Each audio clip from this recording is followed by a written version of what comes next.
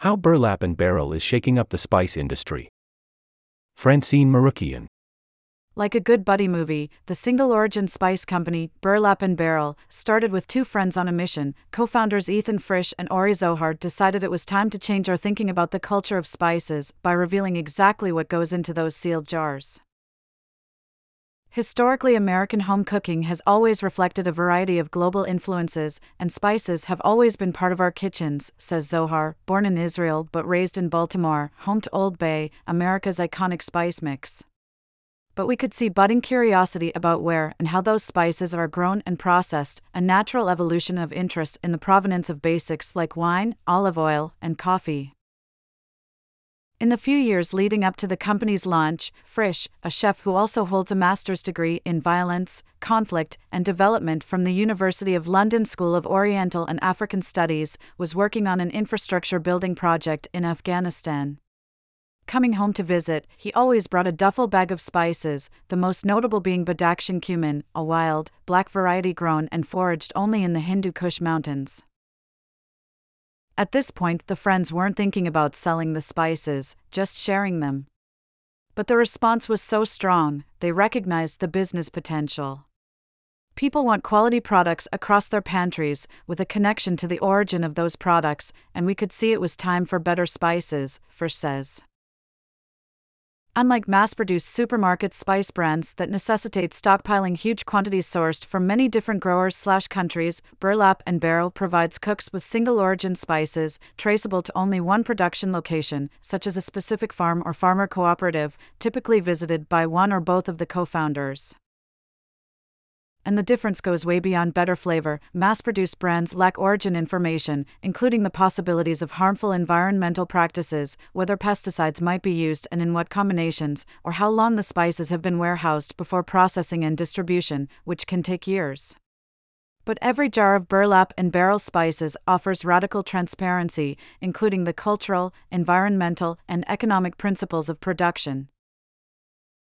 By making a face-to-face connection with farming partners, Frisch and Zohar have first-hand cultivation knowledge, and their interaction on the land where the spices grow results in direct supply, without long-term warehousing or ingredient interference.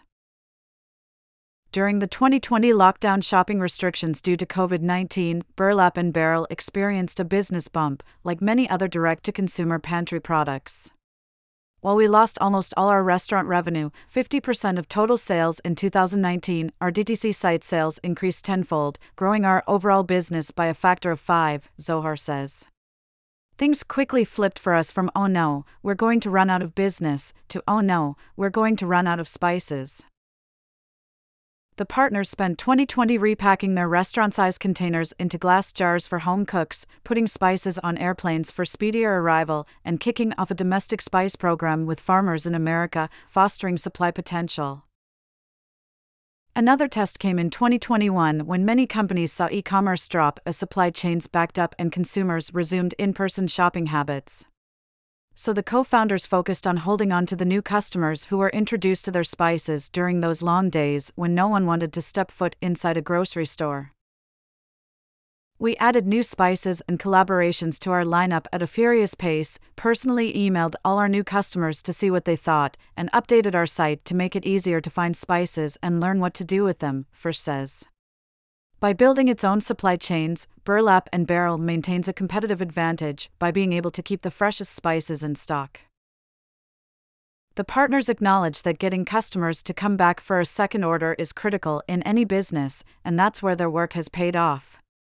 60% of our customers placed a second order on their way to becoming regulars, and we grew significantly, $600,000 in 2019 to $3 million in 2020 to $5.1 million in 2021. And we are on track to keep it going in 2023, Zohar says, with Frisch adding, "In terms of expanding our business, COVID did for us what VC money does for other companies." Looking for other ways to continue expanding, in spring 2023 the partners went on Shark Tank, a suggestion from Zohar's mother, a fan of the show. While the partners did not secure funding, Frisch says, "It was an incredible opportunity to introduce our spices and business model to an audience of more than 4 million people.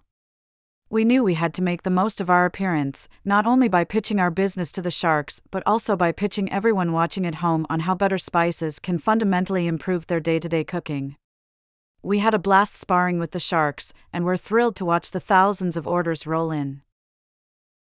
According to Zohar, the current challenge is figuring out how a small company without investors can build a long-term business through distributors and retailers.